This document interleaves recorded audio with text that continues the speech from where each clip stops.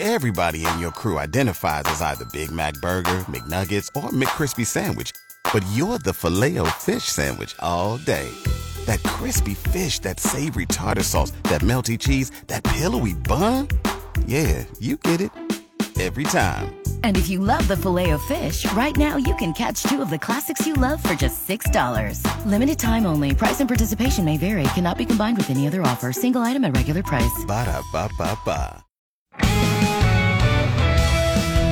Good morning. We're glad you're with us. It's 6:03, 68 degrees this morning. There's a slight chance of some showers rolling in through the morning hours, a high of 86. The group Let Lincoln Vote is gathering signatures to petition a fairness ordinance onto the November ballot.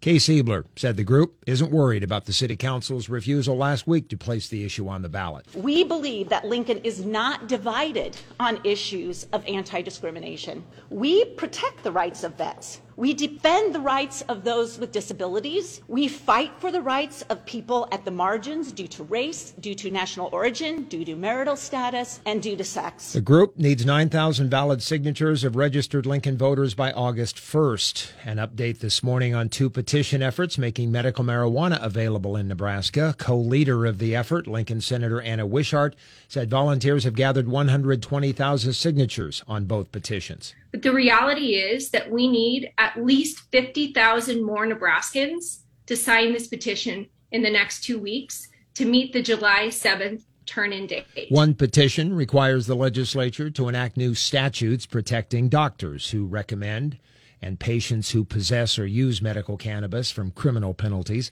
The second petition requires lawmakers to pass legislation creating a regulatory framework that protects private entities that produce and supply medical cannabis. KFOR News Time is 6:04. A man known to sell drugs in Lincoln is behind bars this morning. 38-year-old Andrew Burnham surrendered peacefully during the noon hour Wednesday after SWAT surrounded the trailer home he was in around North 1st and Cornhusker Highway. The arrest warrant details a recording of Burnham selling more than an ounce of meth to a confidential informant at a Northwest Lincoln hotel. During the deal, Burnham had an AR-15 style rifle on a couch. A fire at a vacant home in the Belmont area Tuesday morning has been ruled arson, but the exact cause is still under investigation. Lincoln Fire Captain Nancy Chris says the fire was reported at a house near 11th and Furnace that had been under renovations for a few years, but then stopped. Our folks found a mattress on fire in the basement. According to Lincoln Police, neighbors reported a number of people have been seen coming and going for some time from the house. It's a total loss, and the assessed value is worth around $76,000. Jeff Moats, KFOR News. And in sports, after taking tonight off, the Royals play Oakland tomorrow in Kansas City. Airtime is 6:30 on your Lincoln home for Royals baseball. KFOR. 86 today with a chance of morning showers. Could see some rain tonight. That chance decreases considerably for tomorrow as the high reaches 89. It's 68 degrees this morning at 6:06. I'm Dale Johnson, KFOR News.